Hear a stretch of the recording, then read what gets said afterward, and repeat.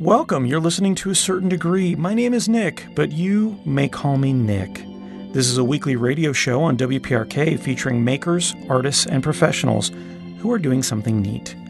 Consider subscribing to the show on iTunes or Google Play or wherever you get podcasts, and visit toacertaindegree.com, where you can also find past shows and information on guests, and information on becoming a guest. That's right. The guests on To a Certain Degree used to be people just like you at some point. Now there's something more. If you or someone you know would like to take this journey from your current larval stage to beautiful butterfly, hit me up on most social media channels that are currently available and not selling my information.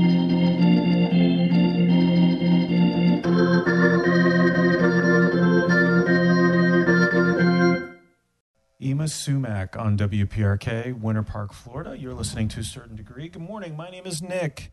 I'm here every week from 7 to 9 a.m., which is very, very early in the morning. And luckily, I have some amazing guests that choose to show up. This week is no exception. Kevin and Maria Ruiz are here. Good morning, guys. Hello. Good morning. Oh my gosh, thank you so much for being here. I really appreciate it. You guys do the Papayama pop-up. So that was one of the reasons I wanted to have you here. I was hoping you would bring food. I noticed there's a certain lack of food that you brought. There is no food with us today. I'm so sorry to disappoint. But you do this. It's sort of a passion project for you. I was reading about the article that was just in the Orlando Sentinel, and I really appreciated that because they not only talked about what it is that you guys do, but also, the whole idea behind a pop-up. So rather than go out and try to find the funding and just start a restaurant and you don't know if it's going to work or if you have the right location, this is a great way to build up. You have an audience, you have fans, you have, you're trying out new things, you're trying out the menu items, you're building your social media empire. So I want to learn more about that because you guys are way better at that than I am and probably will ever be. And so, but first, I don't know you guys at all. This was sort of a blind invite. That's I was true. like, do you guys want to come on? I have a radio show, and you trusted me enough to just come out today. Yeah. And it turns out I do have a radio show, so nice job. You guys are really smart. And so we're going to get to know you a little bit better. We're going to get to know you through a game, and maybe you guys will get to know each other a little bit better. Oh, there you go. You've been I think married so. for a couple years now? 3 years. 3 years. So there's probably nothing left to learn about each other. It's probably all over from that respect. The mystery is gone, but we're going to play a game so I get to know you a little bit better. Okay. It's called, I wanted to do something cooking related. So it's 20 questions, but instead of saying yes or no, up or down, you're going to say out of the frying pan if you're for something, or into the fire if you're against something. Okay. All right. Out of the frying pan is perfect because I happened to visit you guys at your regular pop-up at Red Light, one of the last ones you'll be doing for now. Yeah. And out of the frying pan was a good way to describe it because you were busy. I got there about an hour and a half in and you were already sold out. Awesome. Good job. Very disappointed, but I'll live. So out of the frying pan is great. It means you sold out. Everything's good. Into the fire, that I'm not really sure what that means. Maybe you dropped it into the cooking area. But in general, fire sounds bad. Fire in general is bad. Yeah. Unless you say it fire. That's true. That's true. Right. Fire. All right. So let's talk about something seasonal right now. School just got out for everybody. Summer camp. Yeah. So are you out of the frying pan or into the fire on summer camp? Did you ever attend summer camp? I guess would be a better question. For me, it was into the fire, I think, growing up, because I definitely wanted to stay at home, play video games all day over the summer. That's what it meant to be over the summer. And as a kid, I didn't like waking up early. Okay. So I'll go into the fire for that. Yeah, this sounds like an into the fire. Really? I never went to summer camp, but I kind of wish that I did. I have nieces now, and I hope that they have a chance to do it. I feel like, I don't know. Well, first of all, it gives mom and dad a break, right? Yeah. But also, I don't know. I just feel like you get to build these skills that are probably helpful when you're growing up. So there's all sorts of varieties of summer camps, and so sending my kids, they've done film camp and coding camp and acting camp. Yeah. And that sounds cool. What camp would you go to, Maria, and then what camp, Kevin, would you reconsider at this point? Coding for sure. Coding? Yeah. Really? I mean, I think I've taken your little brother to a coding activity before, and I think my niece still is in She was pointing at Kevin at that point. I don't have a little brother. I just want to make that clear. Yes, Kevin's little brother. I watched this video. I think it was a TED Talk, and it talked about how coding is beneficial for girls because it helps them learn that failure is okay. Because you have to keep trying over and over again. So definitely coding. Okay. Frying pan. School camp. Let's go with that. No, I think yeah, maybe something cooking related. I like cooking, so why not? You know, that probably does not exist whatsoever. But let's start that. Do an adult summer cooking day drinking camp. Yeah. Not kids. You probably don't want kids with all that. I'm going to say hot no oil to the kids. I'm just going to say, Kevin, you're not going to want to deal with kids in terms of cooking anyway. That's true. Because they have often, I've noticed with my kids especially, sorry if you're listening, my kids are big listeners, probably my only 2 audience members, but they have terrible palates. I'll be honest with you. They won't try very much. So I brought my daughter with me when I came out to visit your pop-up. She would not eat anything, of course. Oh, no. Not because it's not good, but because she's waiting for the ice cream from Kelly's that I promised her to come with me that night. I'm like, come with me to a bar. It's like, well, okay, because she's my daughter, but only if I get ice cream. Yeah. Okay. Well, don't give up on their to the palates next thing. Yet. Yeah. No, I'm sure it'll get better. Out of the frying pan or into the fire, driverless cars. Oh, into the fire. Yeah, into the fire. Sure. No, you're like, no, thank you.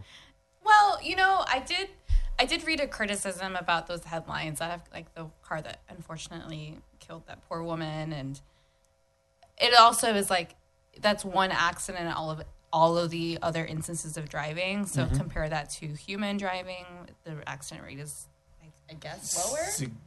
Significantly lower. I don't know.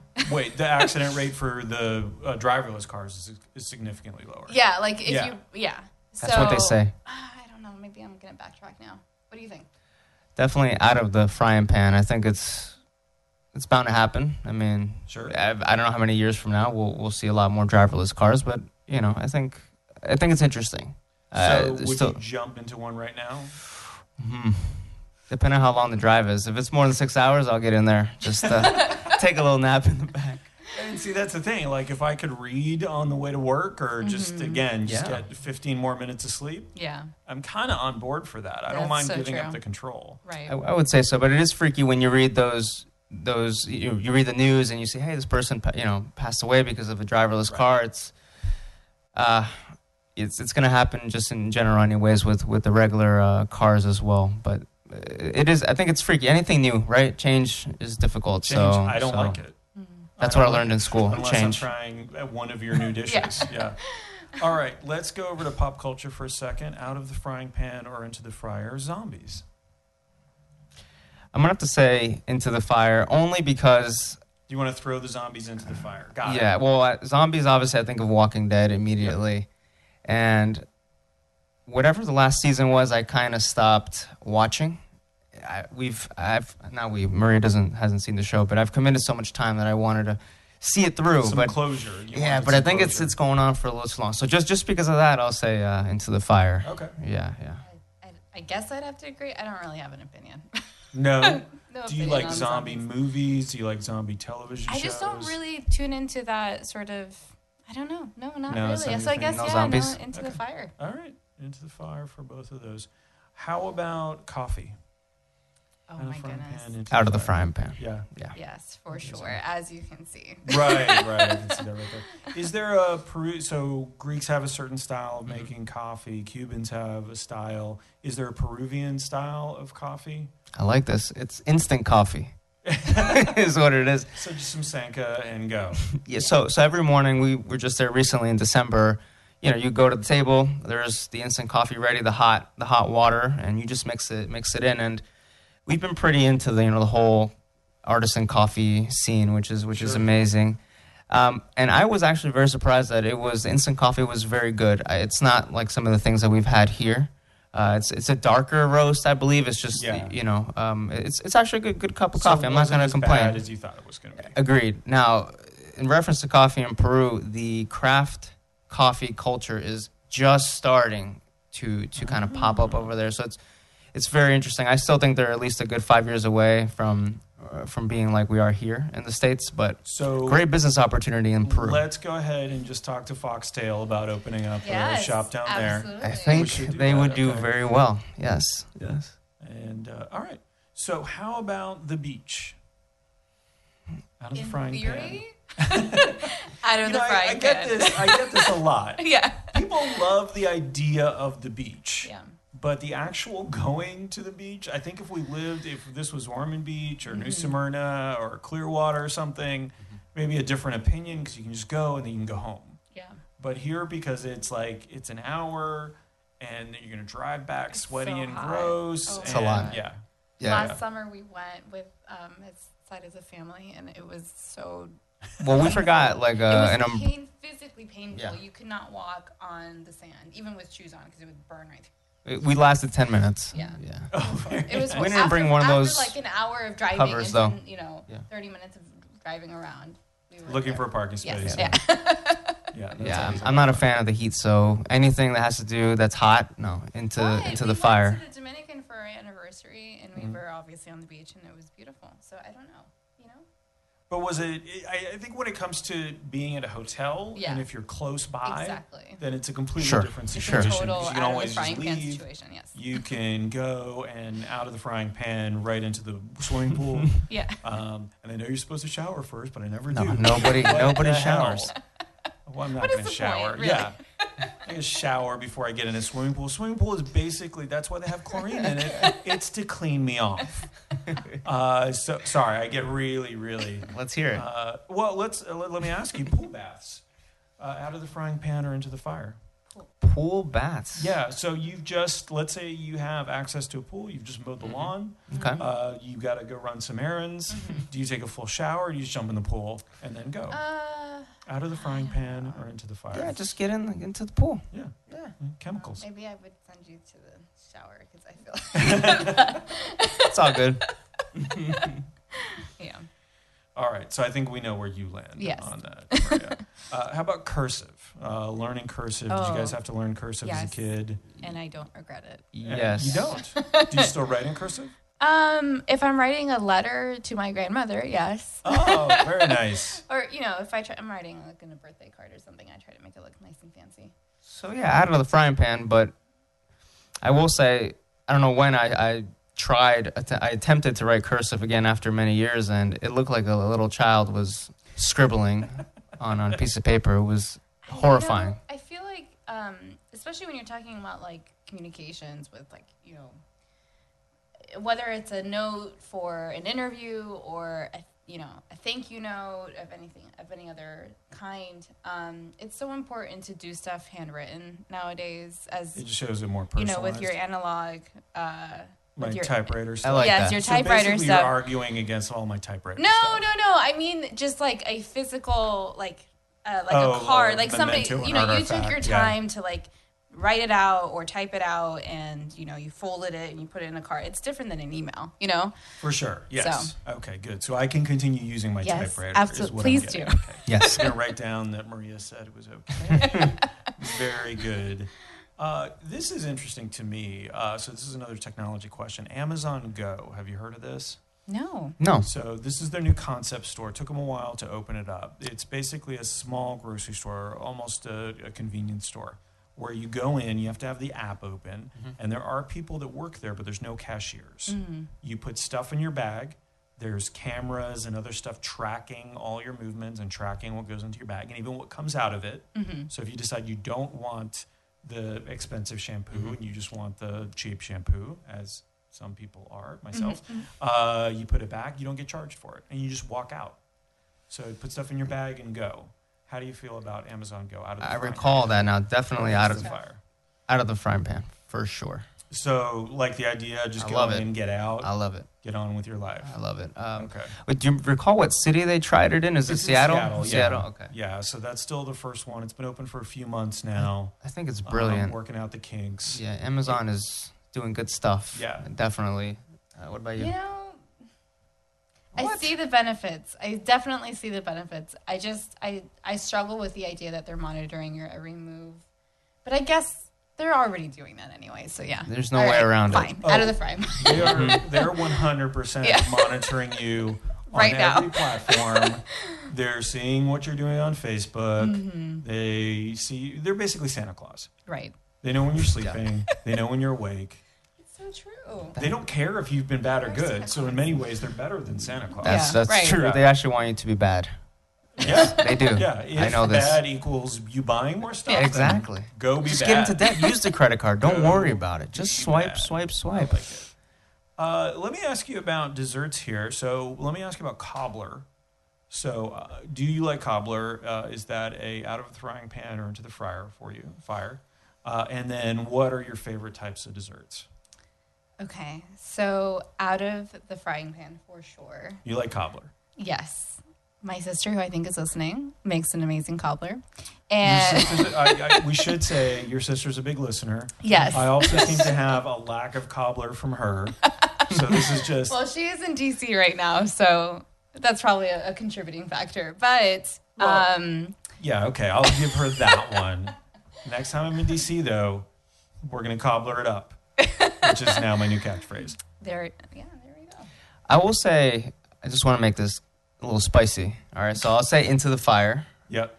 Only because, You haven't tasted my sister's cobbler, first of all. well, yes, There's that. but my palate is similar to your daughter's for desserts. For whatever reason, I haven't really evolved that much in the dessert realm. Oh, okay. And it must be a consistency sort of thing. Just with a lot of desserts when I was little, I just, ew, I don't want this. I don't want to eat this. Yeah. But I've been appreciating and tasting desserts that obviously I've never have in the past. And I'm not a huge fan of cobbler, but I do think that I am getting there to where I'm really enjoying it. So I'm weird. I understand that.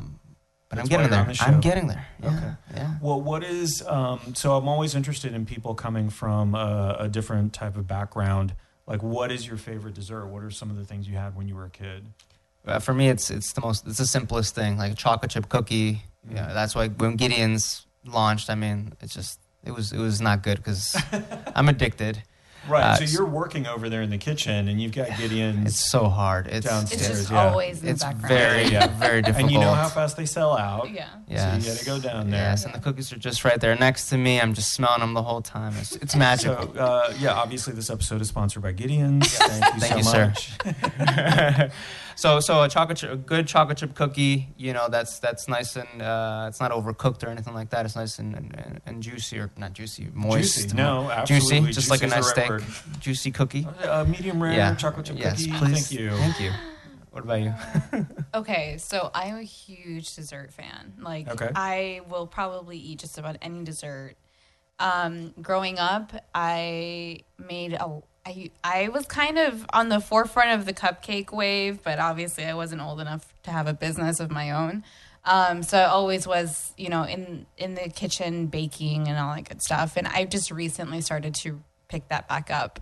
So I'm excited to see where that goes, especially maybe perhaps for Papalama. But as far as the stuff that we have from Peru, a lot of our stuff is based off of like the fruits that you'll find over there. So unfortunately, it's really difficult to recreate over here. Oh, okay, yeah. So, but like, I don't know. We'll see. Hopefully, we'll try to make something happen over here. I think. So everybody likes donuts. Mhm. So we are working on something called picarones, which every Peruvian knows. They're basically like a sweet potato donut with a chancaca syrup, which is, what is the syrup like? So it's like a orange and pineapple infused honey.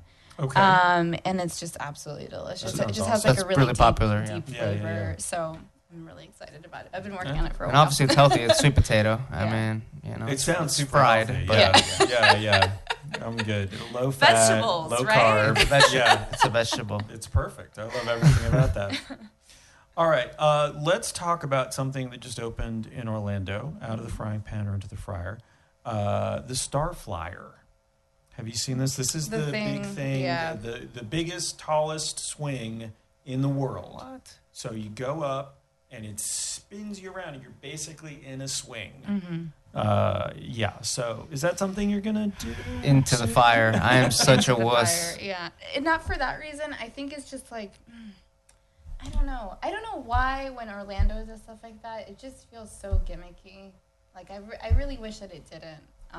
But it just doesn't. Where's this? Where's it located? It's right by the Orlando Eye, so it's right on Okay. our drive. Yeah, That's it's what like I right by figured. all the other- So it's interesting because you're going to have, obviously there's going to be some family crowds from the Universal area, but I love the idea of it being right down there during the business conferences, and guys in suits, men and women in their like power suits You know are what? up there on the swing. For that reason, out of the frying pan. You're like, now I'm down with it. Yeah. The older I get, I just get, I get more scared of some of these rides, like a Right. Universal. I was going to It's say really you're more odd. crotchety. Yeah, More it was aware of Dr. your Like Doom. mortality. 28, 29. Tower you're of like, Terror? No way. Get off of my lawn, kids. Yeah, I No can way see on that. Tower of Terror. We actually, Right. back in the day, many years ago, we tricked my grandmother to go into Tower of Terror. It was absolutely horrible for her. For me, it was actually great. Yeah, you were probably laughing. I was laughing. Oh my goodness, that is She wasn't and that old, awful. so it was okay. She was. And she was in good health too. She was. Yeah, she was fine. God. Up until that time, she was in great health. Oh, Grandma, I'm so sorry. She's a big listener. So Sorry, she's Grandma. Still pretty upset with you, by the way. Tiny houses Oh. out of the It's frying out pan of the frying into the pan. fire. For sure. Yes. Yeah? Yes. Do you think you could live in one? Yes. Oh, I think we live in one right now. We live in a studio apartment right now. Oh, We okay, have so for the you're past. literally in Yeah, we've one. Yeah. been living there for longer than we've been married. So it's been a really long time, and we've been making it work. Yeah, out of the frying pan for sure. I don't know if I could live in any place smaller than ours, but I think it's great. People have the opportunity to pay less for rent, and they can travel, they can do whatever they want. So I think why that's not? the big thing when Yeah. you think of the tiny house. So first of all, when people say tiny house, you think of the ones on the wheels and the Right. television shows and stuff like that. But it's really anywhere where you're opting into less room Yeah. than what you would think you would need Mm-hmm. based on cultural requirements and Right. considerations and stuff like that. But the idea is to live sort of a minimal lifestyle at home, Mm-hmm. so you can go out and do that other Yeah. stuff. Right. And it kind of forces you into going out and like meeting people and being Yes. social and Finding things the of that third nature. spaces and all that good stuff. Right, Yeah. right. Rather than just nesting Mhm. and Yes. just having all the things that you need at home, so you never have to leave. Yeah. So that's Yeah. well, that's Although, good. if we had children, I think we probably would think differently. Well, yes, Yeah. or like larger pets, Right. Or eventually needing a kitchen of your own so you could start cooking Yeah, at home right, and yeah. stuff like that. I'm sure. I think that's the most challenging. When I've seen those tiny homes, there's basically no kitchen. Yeah. And if you're gonna be cooking, like your bed's gonna smell like lomo Right. saltado, Right. or pan con chicharrón. Yeah. Which is not bad. Yeah. Like, so we'll get to that. That's going to be a bad business idea coming up. So I want to leave that for now. Let's get a couple more in. I was curious what you thought about smart homes. So going back to technology, out of the frying pan into the fire. You know, I'm kind of mixed on that. I'm in the middle. So you're in a studio apartment. So right now you don't need an app to turn something on in the Right. other room because Just you're in walk the other over, room. yeah. You can That's probably just true. throw That's something true. and Sometimes turn it would be on. nice though. I don't have to get up out of the couch, to turn on the light. That'd be convenient. Oh, nice. I like that. But yeah, I would say, you know what? I'm gonna go just with like the self-driving cars out of the fry pan. I mean, I think it's bound to happen. It's Yep. where we're going there. Hopefully, there'll be some more.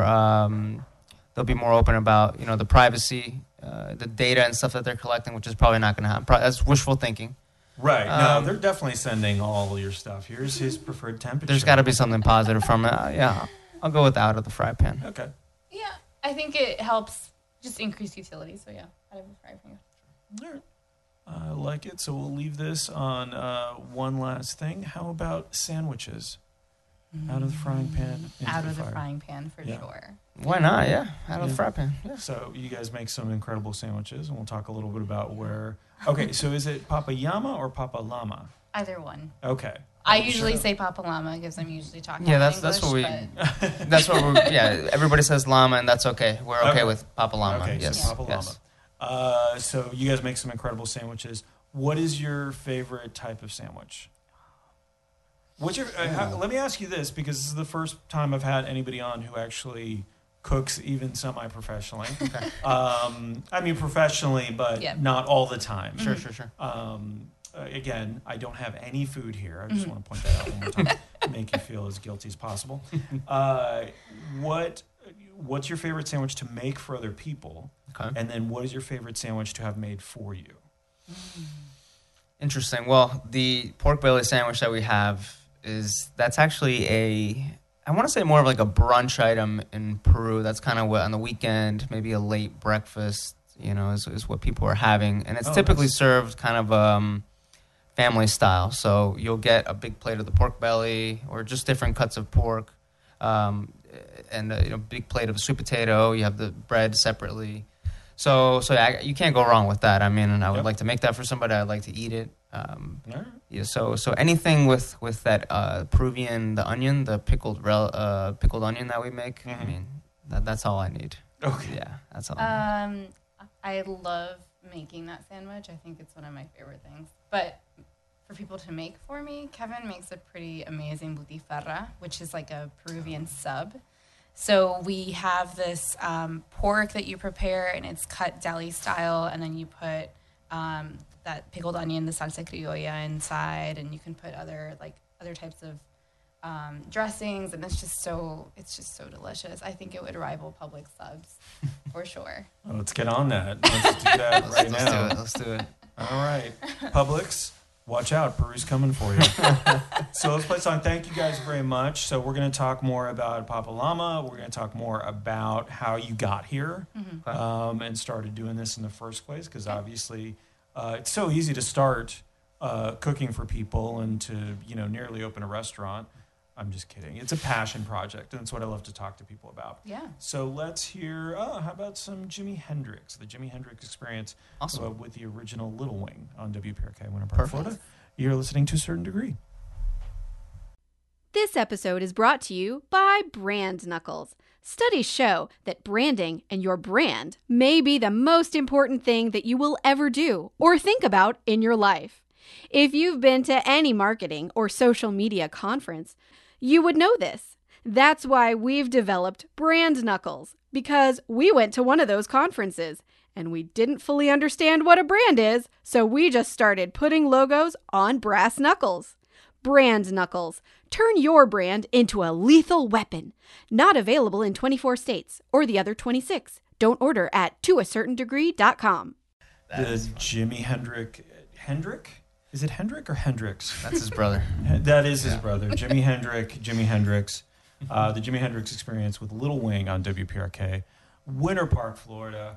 I'm back with a lovely couple, Maria and Kevin Ruiz. Thank you so much for being here this morning.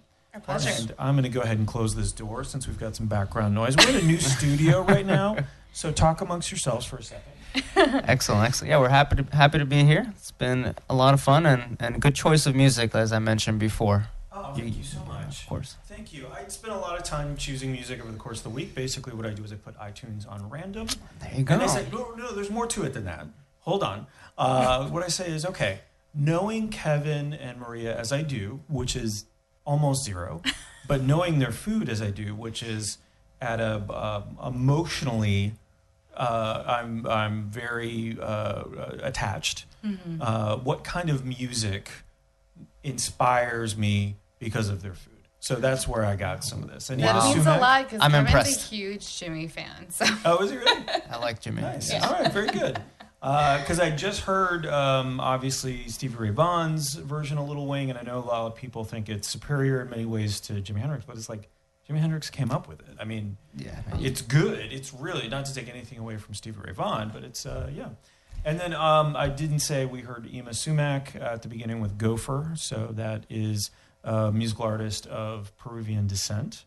And my understanding is both of you are of Peruvian descent. That is correct. Yep. Excellent, excellent. So, Papa Llama, I'm going to read the description here because I thought it was very well done, very succinct. is a scratch pop-up kitchen serving modern Peruvian fare. At some point, you guys sat down and said, you know what Orlando's missing? And I know we have some Peruvian restaurants, but we don't have anyone doing what you're doing. Mm-hmm. You guys sat down and decided, you know what, let's do this. Mm-hmm. But what I like about your story is you just didn't decide to open a restaurant, which can be I never worked in food service. So I worked in retail, but I've never worked in food service. But my understanding is opening a restaurant is like hitting yourself in the face with a bucket. So it's you're passionate about it, but That's right. also just like next to impossible in many cases to be successful at it. So pop-up kitchen, let's talk a little bit about that. So where did this come from and how did it evolve into the pop-up kitchen? And if you want to talk about what's next, I'd love to talk about that too. Definitely. So about, our food project has been in the works for many, many, many years. About 2 years ago is when we decided for myself to leave my job and focus on Papalama full-time.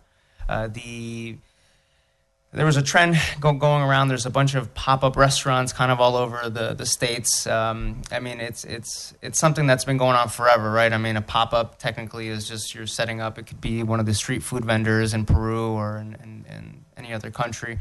But it's kind of it's starting to take form in the States with San Francisco being on the map and the pop-ups they have there. So we thought it was a great way to test the concept of Peruvian food. And I mean, being from Peru, we're super passionate about Peruvian food. We want to share it with everybody here in Orlando. We just it's one of those cuisines that it's been on the rise for many, many, many years, and it actually has received high acclaim, but primarily from kind of the higher end restaurants. So we kind of wanted to take a step back and be have a more casual approach with it. Make it more accessible. More accessible, and we thought, partnering with somebody like Red Light would be great. So we tested out the pop-up concept, started adding new menu items, and it's been a little over a year and a half, and we're going strong, and we're happy for what's next. You want to add anything?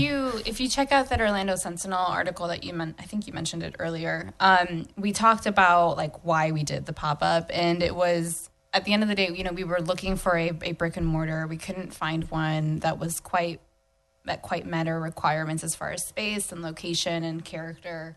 And you also didn't know if it was going to work, right? To make the investment into a full restaurant, to find potentially, somebody to partner with if you needed that, to loan out all the money, and then to find out that it's not the right location or it's not the right combination of menu items or something along concept. that. Yeah. Right. Yeah. It can be very disconcerting. Exactly. And so, at the risk of sounding, a little cliche, I think at the end of the day, one of the I really believe that Papalama was a byproduct of both of our thinkings combined. And what I mean by that is, Kevin has always been super passionate about food. He's been cooking since he was really, really little. And so from my perspective, I actually work in technology. And in technology and software development, we have a concept called Agile, where, you build something that's the minimum viable product. So it's like the least amount of work that you can possibly do to get your concept out there. And not that it's not labor intensive. It's just like the features may be scaled down. It's not as robust. But you just kind of put it out there to be a proof of concept. And so this was basically a proof of concept because, small business loans are very difficult to come by. Like you said, it's very expensive to open up a restaurant. So at some level, you need to be able to say, we did this with this amount of investment, and this is what we were able to generate. Yeah. A lot of it being organically speaking, because it's not like we had a huge budget to start out with. Right. And so to that point, I think this obviously speaks to like the democratization of businesses starting up, because you don't have to have a brick and mortar location. As a matter of fact, I think today's technology and just the way that we live, it breeds an opportunity for people to just kind of, just try stuff out, and just try to be forward thinking about it. So. having done a couple of pop-ups myself on more on the retail side, you mentioned technology. Like I can take credit cards now easily without any kind of thing. And the investment isn't so huge. Like working retail when I was a kid at my parents' shops, you know, you have to have the cash register and you have to have the credit card processor and you have to have the landline and you have all these things that went into it that made it impossible to do a pop-up. Yep. Absolutely. As opposed to now where you have people who are very open to it, like a red light, or opportunities like Tasty Tuesday or Tasty Takeover, which is where I met you guys in the first place. Back when I could eat all the Papa Rellenos that I could. And now I don't think I can anymore, just because it goes right to my thighs. Gotcha. But it's just so much easier to do that and to test it. But what I love about it for you guys is what I'm hearing is that it's not about like, you're not looking for $1 million idea. You're looking, it's a passion project, but it's also a creative outlet for you, I would imagine. Oh, for sure. You have, Maria, you have a day job, but I would imagine that, this is satisfying on a completely different level when you get to go out there, meet people, make a meal for them, see how satisfied they are afterwards. And you get to introduce, Kevin, I mean, you've been doing this for 2 years now. You get to introduce them to something new that's about your culture. Yeah, it's super important because, like you said, just seeing someone smile because they've tried something they've never tried before, I think that's really special. Yeah. And I really appreciate that. When people come up to us and say, this was literally, I've never had anything like this. I mean, that's great. And then people keep coming back and back and back again. And that makes it even more special. And we really appreciate that. All of our customers, especially the ones who literally come on a weekly basis, we're very thankful for their support. And we do think there's a next step that we can take. You've seen the setup at our pop-ups. We do the best we can, with our 4 fry pans and so you're prepping a lot of stuff beforehand, but obviously you have to make some of it right there. Yeah, definitely. Most of our dishes are made to order. But so it's still a little bit of a challenge to not have a full setup, and so even a food truck might be the next step, or brick and mortar. So what is it that you're looking at next? Yeah, so in the short term, it's definitely we're going to host some events starting in July, most likely, that have us use a kitchen. So we won't get into too much detail, but having a full kitchen will allow us to be more efficient, so people will be waiting less time to receive their food. We'll be able to make multiple dishes. We'll be able to expand our menu a bit as well. Only doing 2, 3 dishes. So that's not. We wish we could offer more, so people could have more variety. So I think it's the next step. We're very excited about. I'm very excited about it. Right? Can I go ahead and put a reservation in, or how does that work? I think you're good. Yeah. Pre-order now. Don't worry. Great. Just give me $100 and then we'll be good. Perfect. Oh, it's gonna be one of those things. I think so. To Kevin's point, the future. We definitely want to find that brick and mortar restaurant. It's something that we've been working on pretty aggressively recently. So hopefully we'll have more news on that front. But I think it's just time for us to take the next step. Red Light was an exceptional opportunity for us to take up residency there every week. And so now that we've kind of come to the end of that residency, we're super grateful for our time there. And we learned so much. Yeah. We built a base there, and Brent and Erica are amazing partners. Their entire staff has been super supportive of us. And so we are eternally indebted to them for the opportunity. And we'll definitely be back. I mean, we love Red Light. And also, I mean, shout out to them because they're like a food incubator. I mean, there's if you pretty really much think food about it, every day almost, I think, over there. And some of the best current restaurants like Orlando Meats has popped up there. Hunger Street, has popped up there. So kudos to them for helping, people like us get started and build their brand. Yeah, I think it's awesome. Awesome.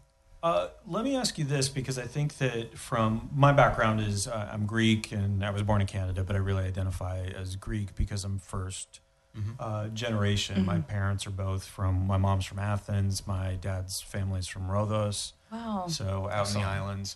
But culturally, like there's already Greek restaurants here. Yes. Right, people kind of understand what Greek cuisine is. They may not like everything. They know what a gyro or a gyro, unfortunately, mispronounce it, is. They kind of have an idea, like pastizo is the Greek version of lasagna. But I didn't know much about Peruvian fare until you guys popped up. I think I may have accidentally stumbled upon a Peruvian restaurant prior to that. Probably didn't go in, though. I probably just drove by and go, I didn't even know there was Peruvian cuisine. Something along those lines. So how important is it for you with your identity to be doing that? Because I would imagine that that's a big part of it, as well as introducing this to a culture and an audience that doesn't know about it. Yeah, I think it's exciting because we're promoting, our culture. And for us, it was also important to kind of put our spin on Peruvian food as well, Right. because I So think you're not just it's not just coming over as is. exactly correct, because I think it's not an issue. It's just not the focus of the traditional Peruvian restaurants, typically, in town. So, and typically their target demographic are specifically Peruvians, possibly some other of the Hispanic culture. So for us, knowing, we're going to be at a place like Red Light, our target demographic is not going to be just strictly Peruvians. Plating was a huge deal for us. I think for whatever reasons, just some of the presentation of some of the more traditional Peruvian plates are just not very appealing to somebody who's not Peruvian. So for me, a dish might be beautiful and just delicious. Eat with your eyes first. Exactly. Yes. So it might not be appealing. So that was important for us, to make sure the presentation was unique and different and appealing to our demographic. And also changing just subtle things, maybe subtle, I don't want to say flavors, but maybe just different combinations, like adding, I don't know, just adding certain ingredients to a certain dish just to complement the flavors a little bit better. To your point, and what I mentioned earlier about the desserts, because we are limited we don't have the same ingredient set that we would have if we were in Peru. So it creates opportunity to be creative and just try to work around that situation and hopefully produce a product that you're just as proud of as if you were using the original ingredients, But our overall flavors are very much rooted in tradition. They're like, if you are Peruvian, you can definitely see, okay, this is a take on something that I've been eating my whole life. And so that's super meaningful for us when we do have Peruvians, especially people, Peruvians like us that, are, grew up American, if you will, but they've, for them, Peruvian food is a way for them to stay connected to their families. It's something that their parents would make for them. Right. For them to come over and be like, this is so good, and then have somebody who's never tried the food before and say, this is so good. I mean, that is just, that I think that was the point where we were like, okay, we're on to something here. But also I think when we launched, and this was a misconception of mine, is people already know Peruvian food. Maybe they're not all like me, who's fairly ignorant. No. Well, I was wrong. Many things. I thought they had at least heard of it. Maybe not tried it, but they had heard of it. But I was wrong. I mean, few people actually had heard of it, and I was actually shocked by it. But it was good. Then that kind of allowed us to kind of take action, knowing that information. Again, that's great that we learned when we were doing a pop-up versus opening up, brick and mortar first. So, I mean, it's just we have to continue learning, right? Continue working on our brand, working on the menu, which is June. That's my main focus, right, babe? We're just full menu. We're actually launching a brand new menu for our next pop-up, so that's what we're working on right now. If you need any help, like if you're cooking at home or if you want to come you over might to be my getting kitchen, an invite. Why not? And you want to taste test some stuff or some opinions on that. I'm always curious about this because being, nearly first generation, I was born in Canada, and then we moved down. Yeah. I'm always curious about how people from different backgrounds self-identify. Yeah. But then I'm also curious about, from an entrepreneurial perspective, when somebody asks you, what do you do, how you self-identify as well. So when somebody asks you, where are you from, what do you usually say? Peru, Yeah. for sure. Yeah, Peru. Yeah. Okay. That's where we were born. So Yeah. yeah. But to your point, like I grew up in Orlando for the most part. I've been here since I was in elementary school. Kevin's been in Florida for most of his life too. Yeah. So, But our families have always instilled. I mean, we grew up in a Peruvian. Inside the house, it was at least for myself, it was a Peruvian house, right? Peruvian culture. We spoke Spanish, and we still speak Spanish at home. And outside, obviously, it's a whole different thing. But I think that was important. I'm very happy. My family instilled that culture in me. That's why I have the passion, not only for the food, but for the culture. And I think that was important. Yeah, I'm happy about that. So I know that it depends on the context, obviously, of who you're talking to, but somebody asks you what you do. So, Kevin, you've been doing this sort of full-time for a couple of years. Maria, I know you actually have a day job, essentially. So when somebody asks you about that, how do you describe what it is that you do? I pitched the pop-up restaurant. Yeah. Hey, make sure to follow us online. I ask how long we have so I can explain. So I have a long list. Yeah. So to Kevin's point, when we talk about Papa Llama, it's always, we're a pop-up kitchen.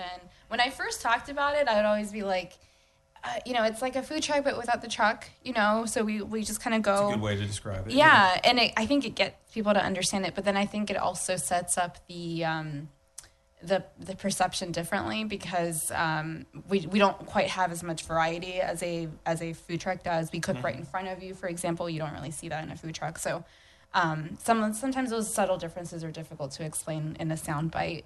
But for myself, it's, I've always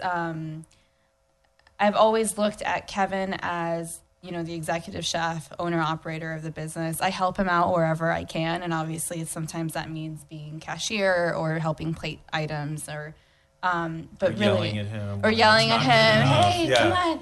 Yeah. But he's really the the originator of Papa Llama. Very nice. Yeah. Let's talk a little bit about. No, actually, I want to save this. So, what's interesting about owning something like a pop-up or doing something like a pop-up or a restaurant or a food truck is the social media part, right? So, I want to talk about that a little bit later because I think that obviously you're of a generation that grew up a little bit more with the internet, so this comes a little more naturally to you. For me, it's very tough.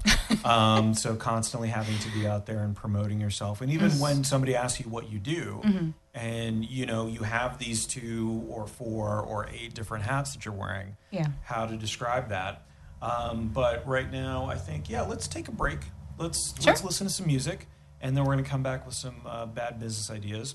So apparently, again, Kevin, I was somehow inspired by you without knowing this. This is George Benson, so this is going to be another guitarist, but much more on the jazz side. Awesome. So this is his cover of Sunny on WPRK. Nice. Winter Park, Florida. You're listening to A Certain Degree. This episode is brought to you by Farm Off the Turnip Truck. Growing your own fruits and vegetables is a wonderful way to stay healthy. But what is your home garden missing? That's right, mobility. At Farm Off the Turnip Truck, we put a backyard into the back of your car so you always have access to a healthy meal. Farm Off the Turnip Truck. Get your greens on the go. Go for a spin with your salad. Give a lift to your legumes. Cart around those carrots. Get trucking with your tomatoes. Get a free estimate for converting your vehicle at toacertaindegree.com. Nomo on WPRK, Winter Park, Florida. You're listening to A Certain Degree. Good morning. My name is Nick. Every week I have the pleasure, the privilege, the honor. Am I setting you guys up too much? Do you think? Is that a little over like the top? royalty right now. Yeah, This is good, nice. good. There was a royal wedding a couple weeks ago, Yeah, so let's so just there you build go. on that. Why weren't we invited? I don't know. Kevin and Maria Ruiz are here. Thank you guys so much for being here. Our pleasure. We're talking about the Papa Llama pop-up. We're talking about Peruvian food and culture. And so one thing I always want to bring into the culture talk is, my background being Greek and a little bit of a gypsy is bad business ideas, which was inspired by my family. Okay. Every time I go home, they have another scheme, another $1 million idea that they have no intention of doing themselves. They want me to do or somebody else. Okay. They just want to be validated on their idea, which is essentially what this is. And I don't know if you read the fine print, but as a guest on the show, or guests, since there's 2 of you, you have to pick one of these, whichever one you feel is better, but then actually do them as well. Okay. So I know that with full-time jobs, with the pop-ups, with everything else you have going on, you'll have plenty of time for these. Of course. Amazing ideas. So let me go ahead and play the song. Bad business ideas. It's time to pick just one. It's gonna be totally legal. We hope it won't hurt anyone. So come on, have some fun. Yes, bad business ideas. This is what it sounds like when doves cry. So before we get to your ideas, this was something that came up. So I went to Red Light last week. You guys were sold out, and understandably so, because it's amazing food. If you've not been, you want to follow Papa Llama on Instagram and on Facebook and figure out where they're going to be next. But one thing that really struck me when I walked into Red Light was the aroma, the smell, the scent, the fragrance was remarkable. So how do we bottle that for Papa Llama as well? Like, not only the food, you got to have other products, right? Like you can have T-shirts, you can have stickers, you can have all that stuff. But the aroma, I want braised carne in my car. I want the chicharron in my house. I want to smell like the lomo saltado. I want to, like a cologne. So Papa Aroma is, anything that we can put the smell of the food into, we're going to do that. So I was thinking you could have a Papa Relleno stuffed like a stress ball. Okay. But every time you squeeze it, you get the smell. You can have the little thing that hangs down from your the rearview mirror instead of the little pine cone. Why, who wants to smell like pine cones? No. I don't even like it. No, nobody. No one ever. You can smell like a little bit of the chicharron in the car. Why not? You have that aspect of it. And then cologne. Let's face it. Of course. I'm going to smell way better if I smell like a modern take on Peruvian fare. So, Papa Llama, I'm just saying, you got to branch out. I'm not saying, I'm not going to pitch you food ideas. No. The worst idea, honestly. Well, what about- I actually really like That's it. very neat. Well, scented candles are big. Doesn't like Four Rivers have? I believe they sell in their line. Yeah, they do. They like do. a brisket's scented candle or something. Maybe barbecue sauce. Yeah, well, there you go. So we already have proof of concept. Yep, it works. Maybe expand your brand that way. Maria and Kevin, may I call you Maria and Kevin? Yes. Of course. Great. This is an older idea, but I thought this would come up very well. So you do pop-ups, but you understand the food truck crowd. You understand the culture that goes along with it. You've been doing Tasty Takeover. You've been doing pop-up at Red Light. So this was an older idea that hasn't really gotten off the ground. So I'm going to pitch it to you to see if this is one that you like, that you might want to follow up with. Okay. The problem with food trucks is that they're very large. You have to find a place to have them. It's very complicated in there. So what I'd like to do is start an organization called Small Potatoes. And what we're going to do is have mini food trucks. So we're going to convert Priuses, Honda Civics, the Mazda Miatas of the world. Yes. Now, obviously, this is a very simple concept. So you're only going to be able to serve one thing. Because it's basically, in your Mazda Miata, let's say, you're going to have the driver's seat and the steering wheel, and then where the passenger seat was is your deep fryer, for example. Okay. I like that. Yeah. What I'd like to do is really bring like that tiny house movement to food trucks. You can just pull right up with a Mazda Miata and pull up Anywhere. right? In And the then middle you of just- traffic, you could you're be just serving like, hey. food. Paparina? So I really like that idea.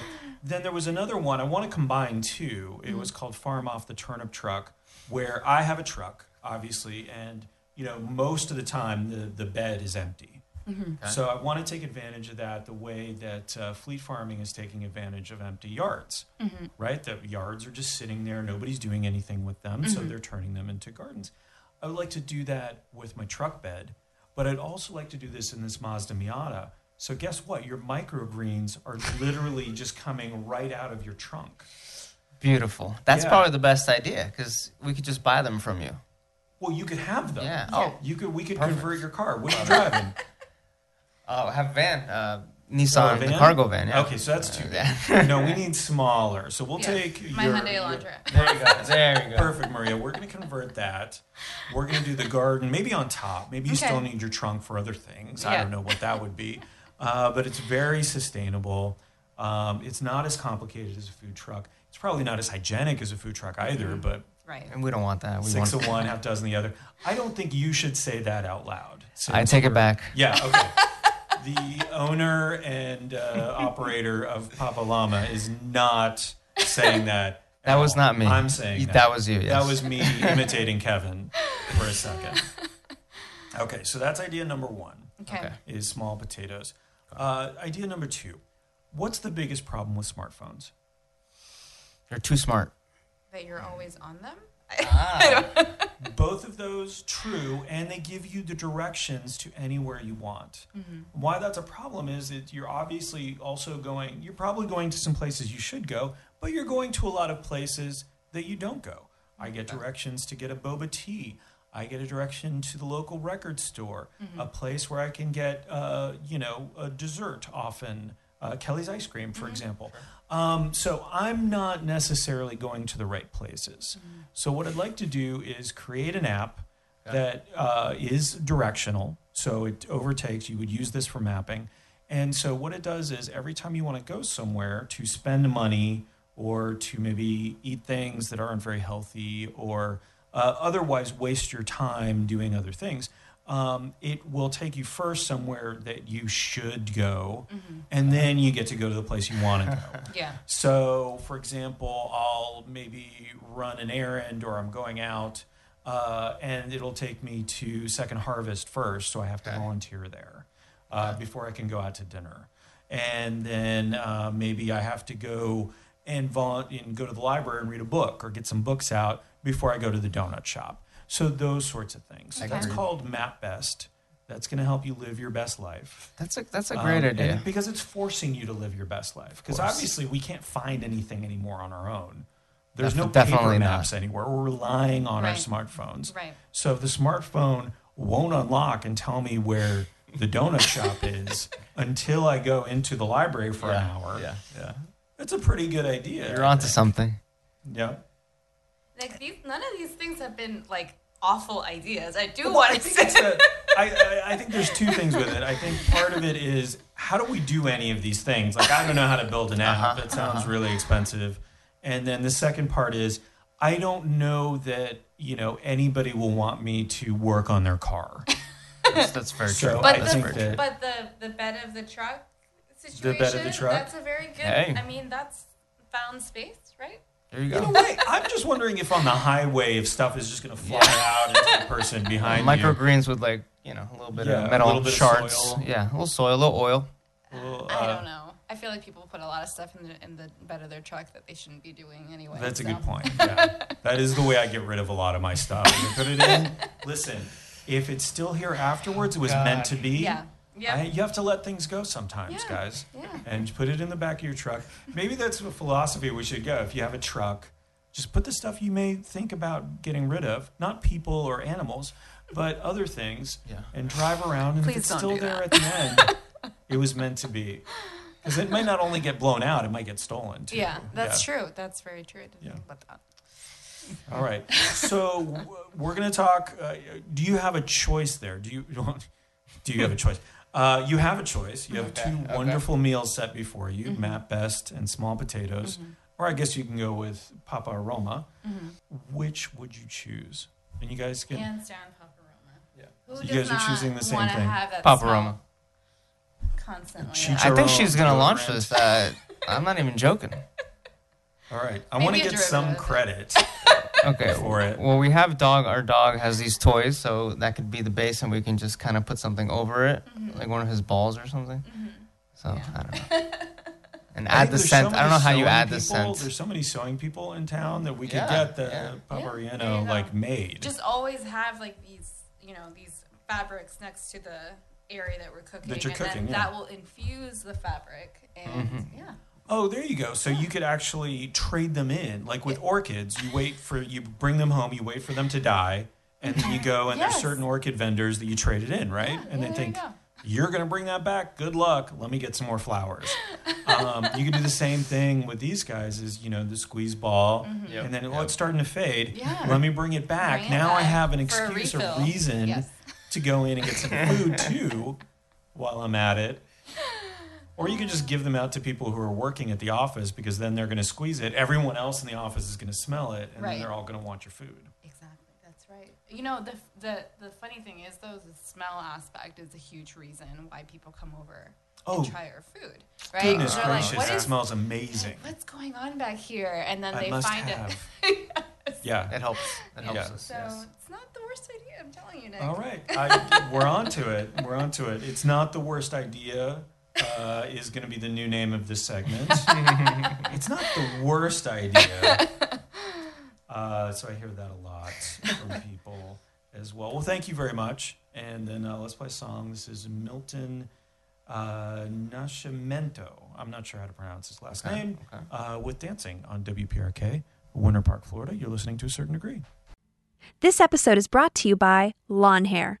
Have some unsightly brown patches of grass in your yard? How do your neighbors stand it? Sure, you could start a feud, or you can order Lawn Hair to fix the problem. Unlike sod or seeds, Lawn Hair instantly turns your brown upside down into green. With our patented delivery system, we spray fiberglass that was stained to match the exact shade of your lawn. Like magic! As long as no one breathes during installation, or walks on or near the new grass. Ever. You'll have the best lawn on the block, and that may be a guarantee. Schedule your lawn hairdo at toacertaindegree.com. All right. So, Kevin, who do we just hear from? Milton Milton Nascimento. Nascimento. There you go. Thank you. That was perfect. And that was Dancing. That was off of a really good album called Red Hot in Rio. That was a lot of different artists coming together, famous American and international artists with Brazilian artists. And it was for AIDS research. So this was back in like 95, 96. Wow. Really, really good album.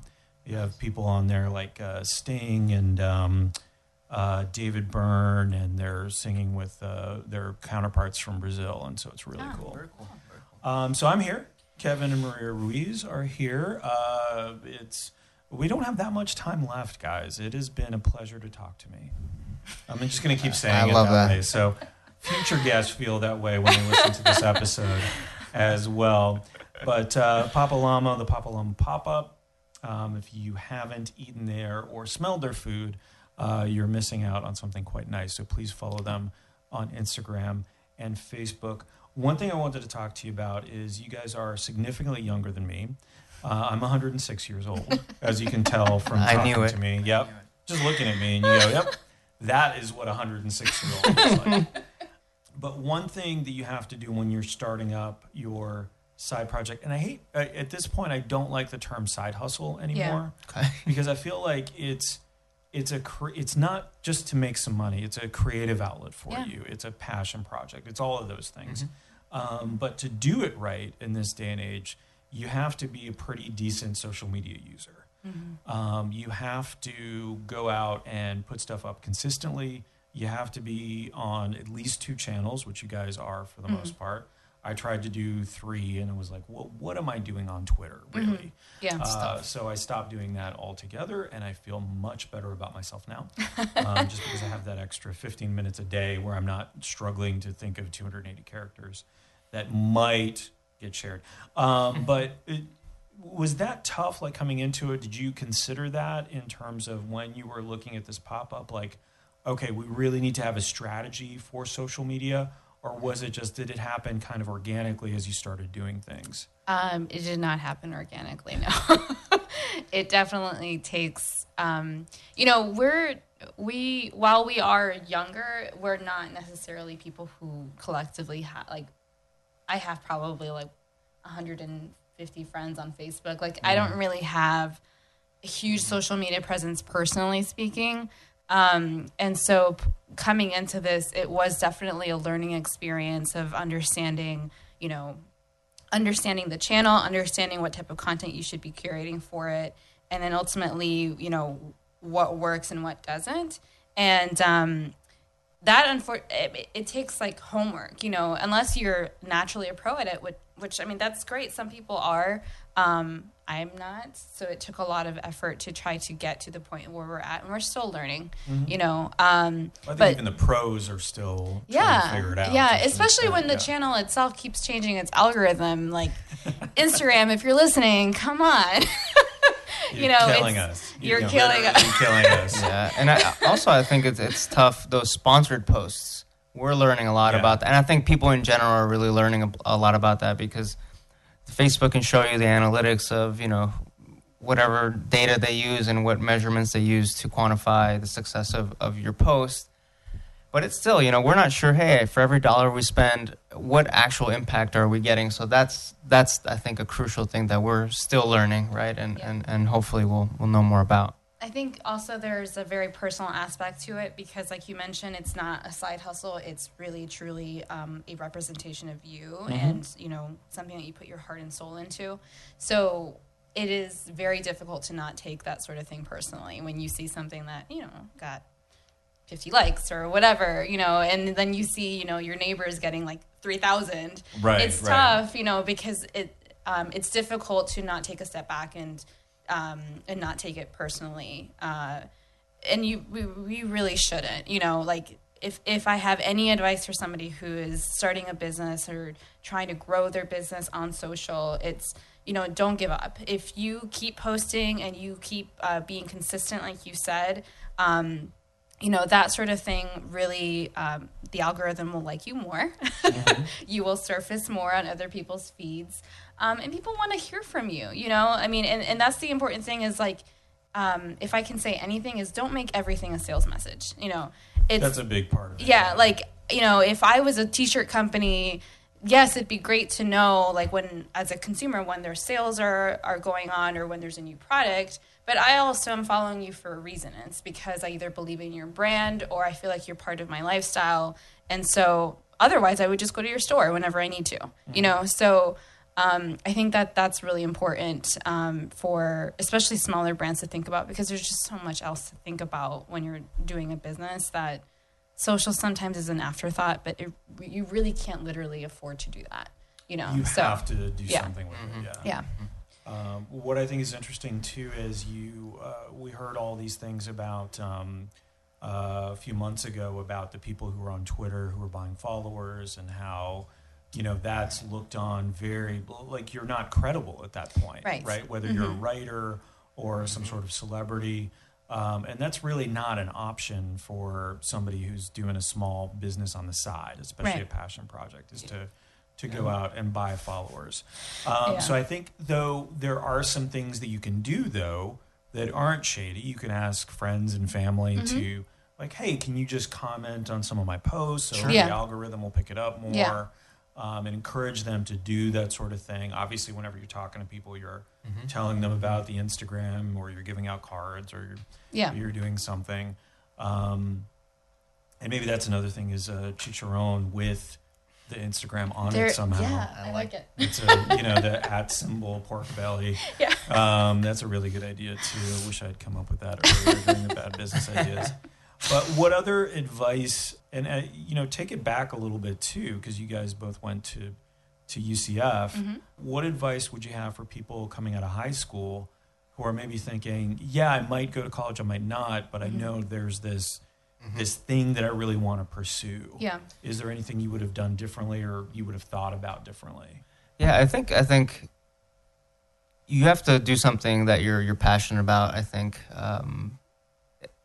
it just makes sense, right? I mean, I was passionate about cooking, and so now we have Papa Llama. But not everything is that clear, especially when you're younger. Sometimes I can think, I regret going to school because I could have just focused on on the craft of cooking, right? Maybe going to culinary school.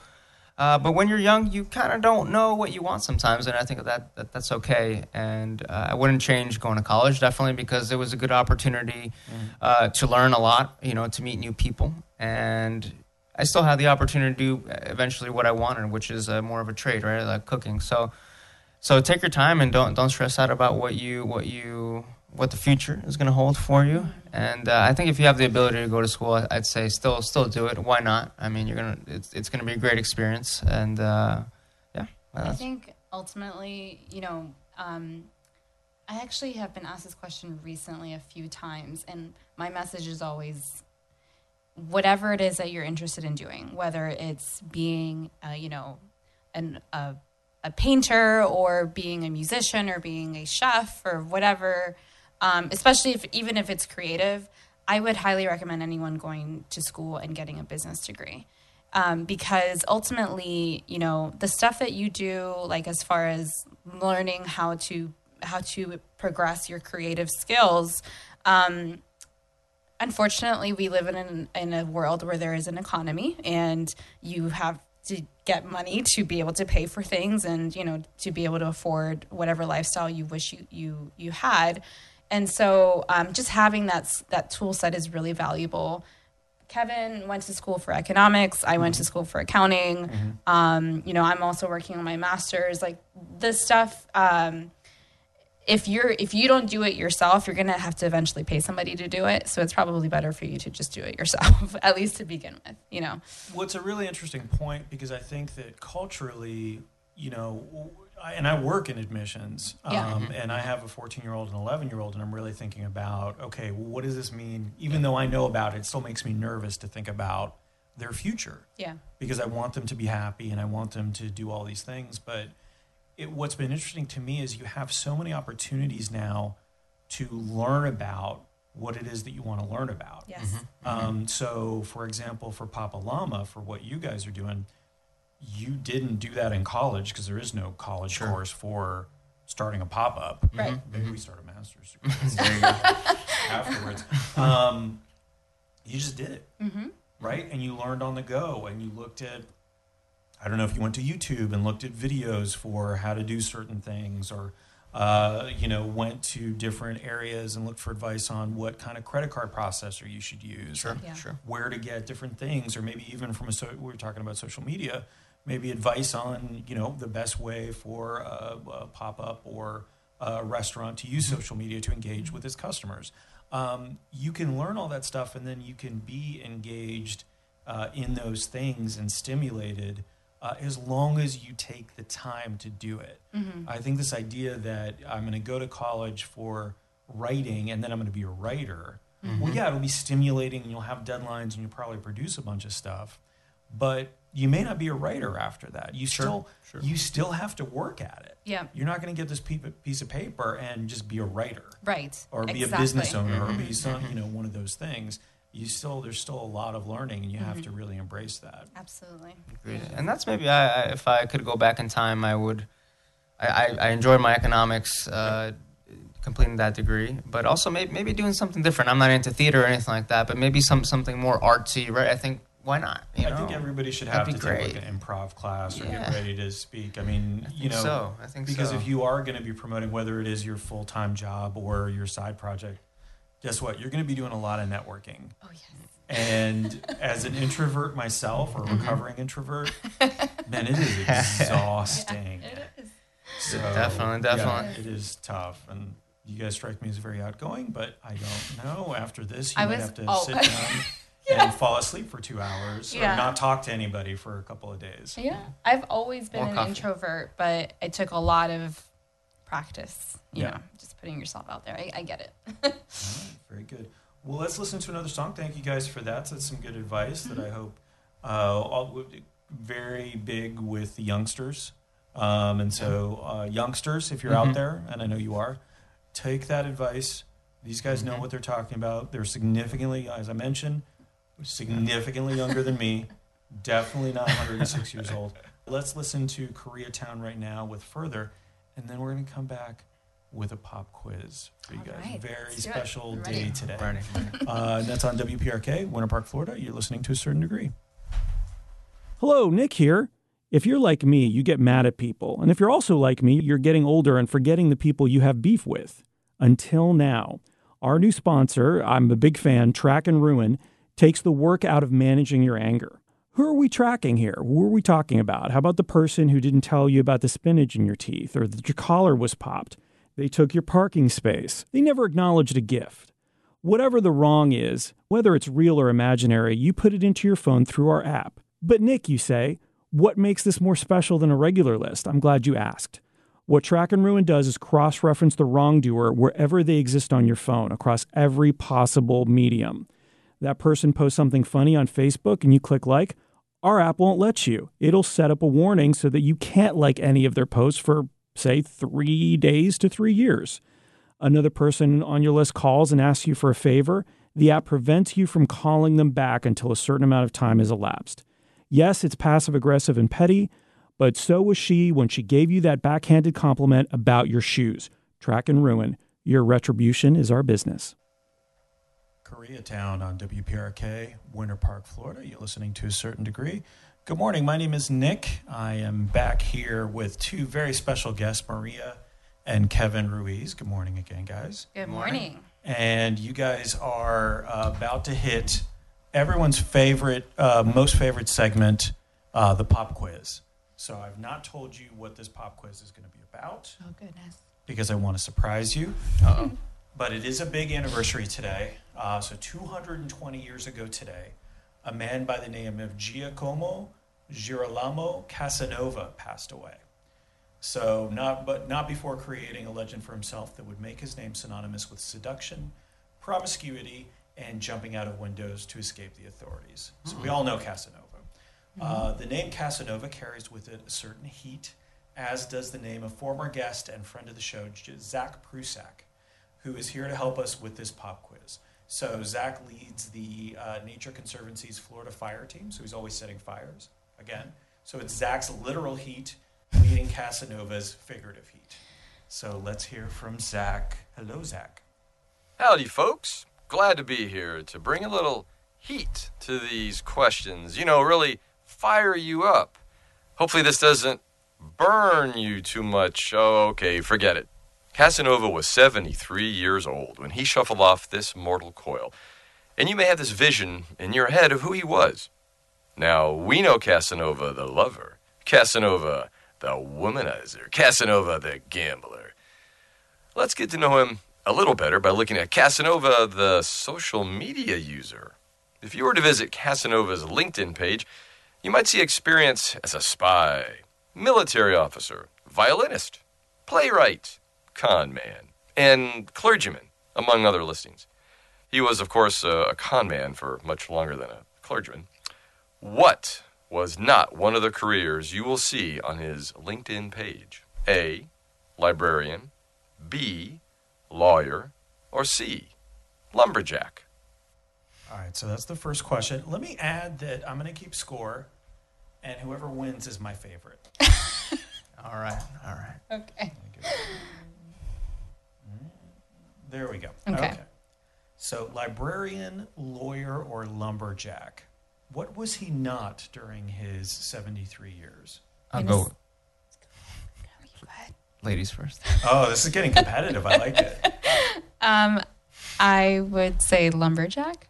Lumberjack, okay. I'll go with librarian. Librarian, okay, good. You guys are not agreeing immediately, so that's great. That works out really well for this. So let's hear from Zach for the right answer. Okay, folks, time's up. Pencils down. So, as far as we know, he was never a C, lumberjack. Ha! Towards the end of his life, he was a librarian to Count Joseph Karl von Waldstein. It was a job he didn't like much, but allowed him time to write his memoirs. Casanova graduated law school at the age of 17, but didn't spend much time as a practicing lawyer. He was more interested in staying one step ahead of the authorities and jealous people and his con victims. All right, so very good. So Maria is on the board. Kevin, come on, man. All right, are you ready for the next question? Yes. All right, here we go. Take it away, Zach. After being kicked out of his hometown of Venice, Casanova got on Airbnb and found a place to crash in Paris. He was 30 years old at this point and had matured. He deleted Tinder and asked his Facebook network for advice. They told him the fastest way to ingratiate himself with the French nobility was to raise money for the government. So Casanova soon became the top salesman for the first state lottery, sold bonds to help underwrite the cost of the 7 Years' War, and may have had a scam or two on the side. It was the richest he would ever be in his life. So what did he invest his hard-earned money in? A silk manufacturer. B, a haberdashery. I love to say that word. Thank you, Nick. Or C, Bitcoin. So, and this I found fascinating when I'm reading about him is that, first of all, France started its lottery back then, and he was like the best salesman in the world for lottery tickets. So, the charm, everything else that goes along with that. So he did invest his money. Was it a silk manufacturer, like a factory, a haberdashery, which is a clothing store, I think, or Bitcoin. So which would you choose? I guess the first one. Silk. The silk manufacturer, okay. I was going to say the first one too, but now I You want can to say the same answer. Man, this is really competitive. Did you guys know you were this competitive with each other? I'm extremely competitive. Okay, great. So you should know that about me. I'll go A. I guess You'll so. go A. So you both All or say nothing. the silk manufacturer. Yeah. Sure. Not Bitcoin, huh? All right, Zach, what's the right answer? The correct answer is A silk manufacturer. Nice.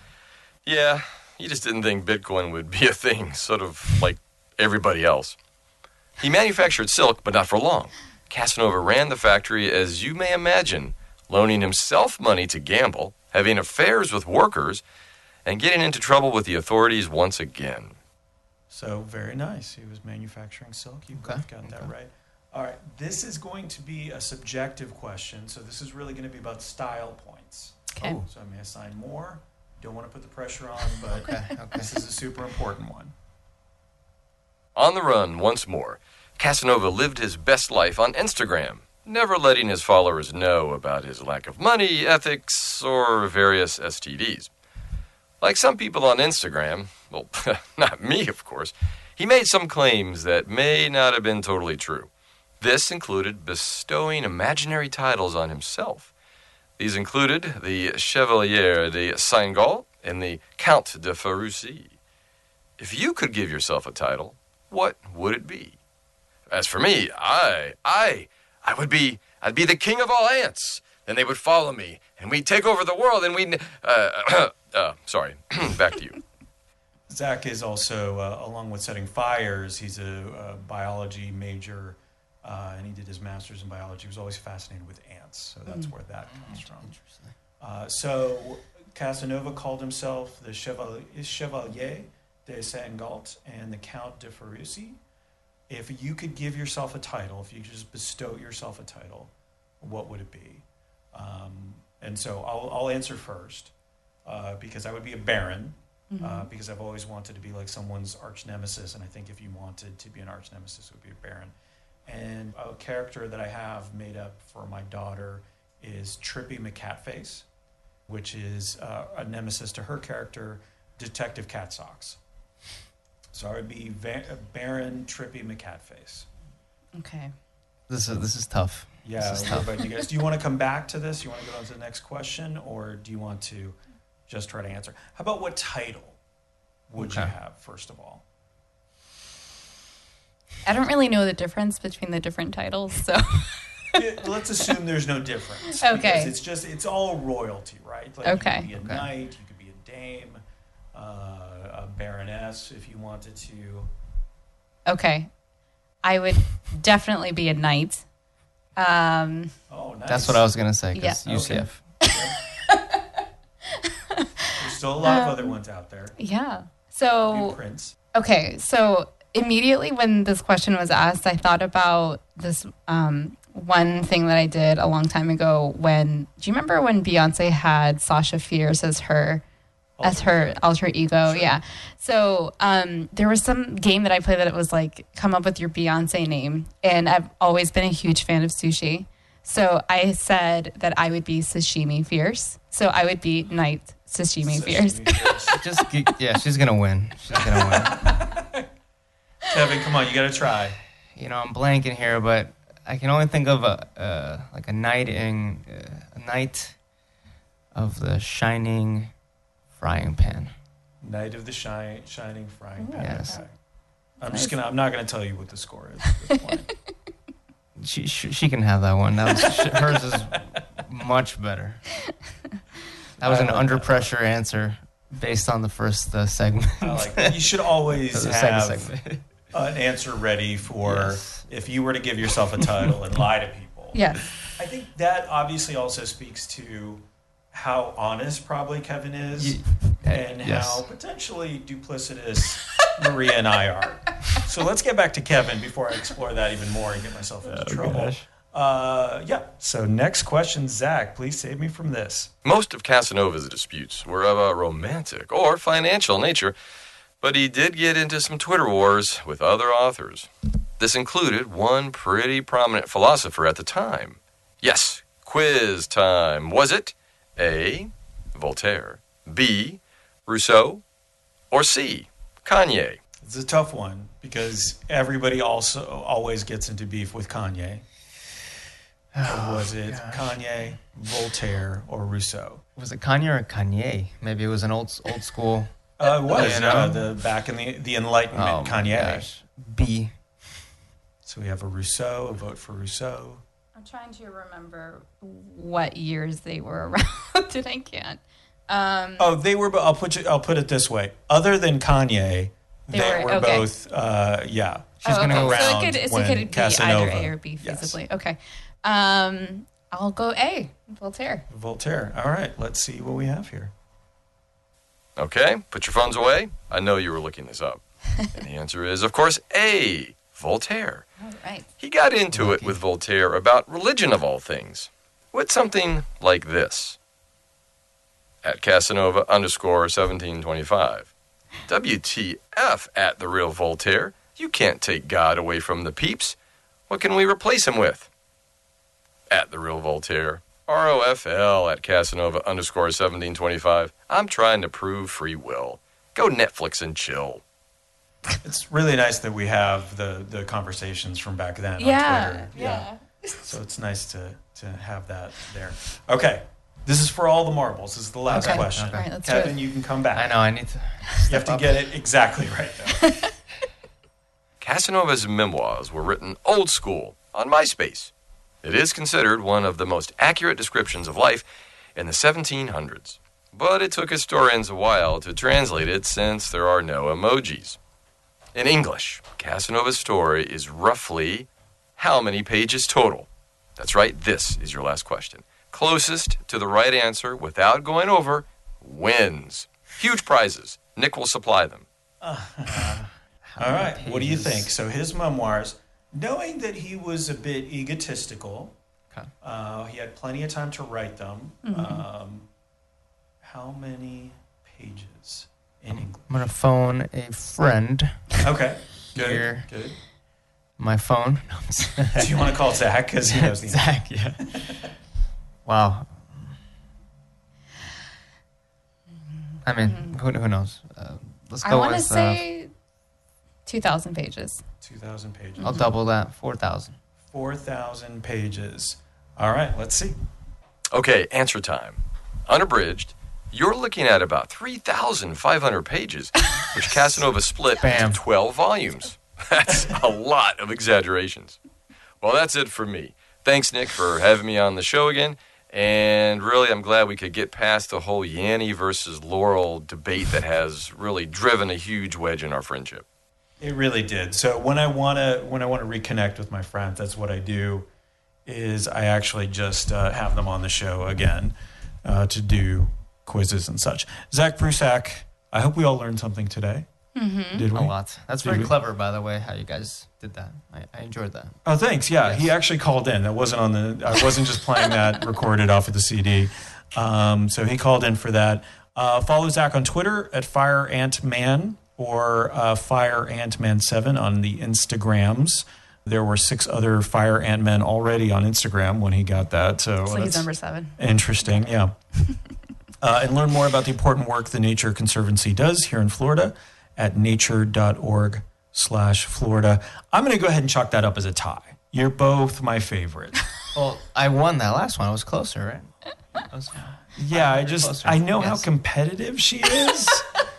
So I'm just trying to get you not into too much trouble. I thought it was going to be 3,000. That would have been funny. It would have been right in the middle. Yeah. So. Yeah. Let's hear from Lauryn Hill. This is Killing Me Softly, because I feel like we just heard about Casanova. So I love this song. that would be a good one on WPRK, Winter Park, Florida. You're listening to A Certain Degree. This episode is brought to you by Fast and Loose. Many reputable studies tell us that the worst part of traveling is anxiety. Specifically, the worry of how you're going to look once you get there. Traipsing around like a tourist? No, thank you. Drop your dread with Fast and Loose, the only clothing trading service we could find in a quick Google search. Simply pack your bag, leave it at the airport in one of our lockers, and pick up your rental luggage at your destination. Just like the bag you left behind, this one is also packed by a local, so you know you're going to look authentic. Are they the same size? Maybe. Do they have everything you might need? Possibly. Are you worried about fitting in? Well, we sure hope not. Fast and Loose. Reserve your next trip at toacertaindegree.com. Lauryn Hill on WPRK, Winter Park, Florida. That was Killing Me Softly. So after a Casanova level experience, I think that was an appropriate song. Absolutely. Guys, Maria, Kevin Ruiz, To a Certain Degree, it was a wonderful show. We gotta get out of here. And I'm sorry to say that because I could talk to you guys for several more hours, get some cooking tips. We never got to the cooking tips. That's true. My recipes. Yeah, obviously you don't want to give away too much, but yeah, that would have been nice. But to learn more about you guys, to follow you, to figure out what's going on next, because as a pop-up, you pop up. Yeah. So you're going to have to follow you to figure out what's going on. It's papalama.co, and that's with 2 L's, and at Papa Llama Co. on Instagram and Facebook. Is that correct? That is Correct. right. PAPALLAMACO. Yep. That's it. way too long. I'm not going to do that again. So thank you guys so much for being here today. Anything else you want to add or anything else you want to plug while you're here? So just to, as you mentioned earlier, last week was our last week at Red Light for our weekly Wednesdays, but we are going to be putting up some more events very, very soon. So do follow us to know where to find us. We're so excited about what's coming up next, and I think people are going to be pumped about it as well. So, yeah. Happy to be here, Nick. Oh, thank you so much. Thank I you love very having different people in. I love having a variety of people where I can learn stuff. So learned a lot today. I've got 2 artists coming in next week. I got a podcaster the week after. I got a tarot card reader the week after that. So I am going to learn so much this month. Yes. June. And then I feel like that's important because July is my birthday. I'm turning 107. So I really want to accomplish as much as I can before that happens. So in case you want to get me anything or in case you're thinking of an event that you want to do, Bastille Day is not only a national French holiday, but it is my birthday as well. Oh. So maybe, I know it's not necessarily celebrated in Peru, but just in case you wanted to do something there, it would be my birthday. Gotcha. Thank you guys so much. I've been Nick. I will probably continue to be Nick. I'll release Kevin and Maria back into the world. And you've been listening to A Certain Degree on WPRK, Winter Park, Florida. Stay tuned for Smarketing News. Thank you. Thank you, guys. Thank you. There you go.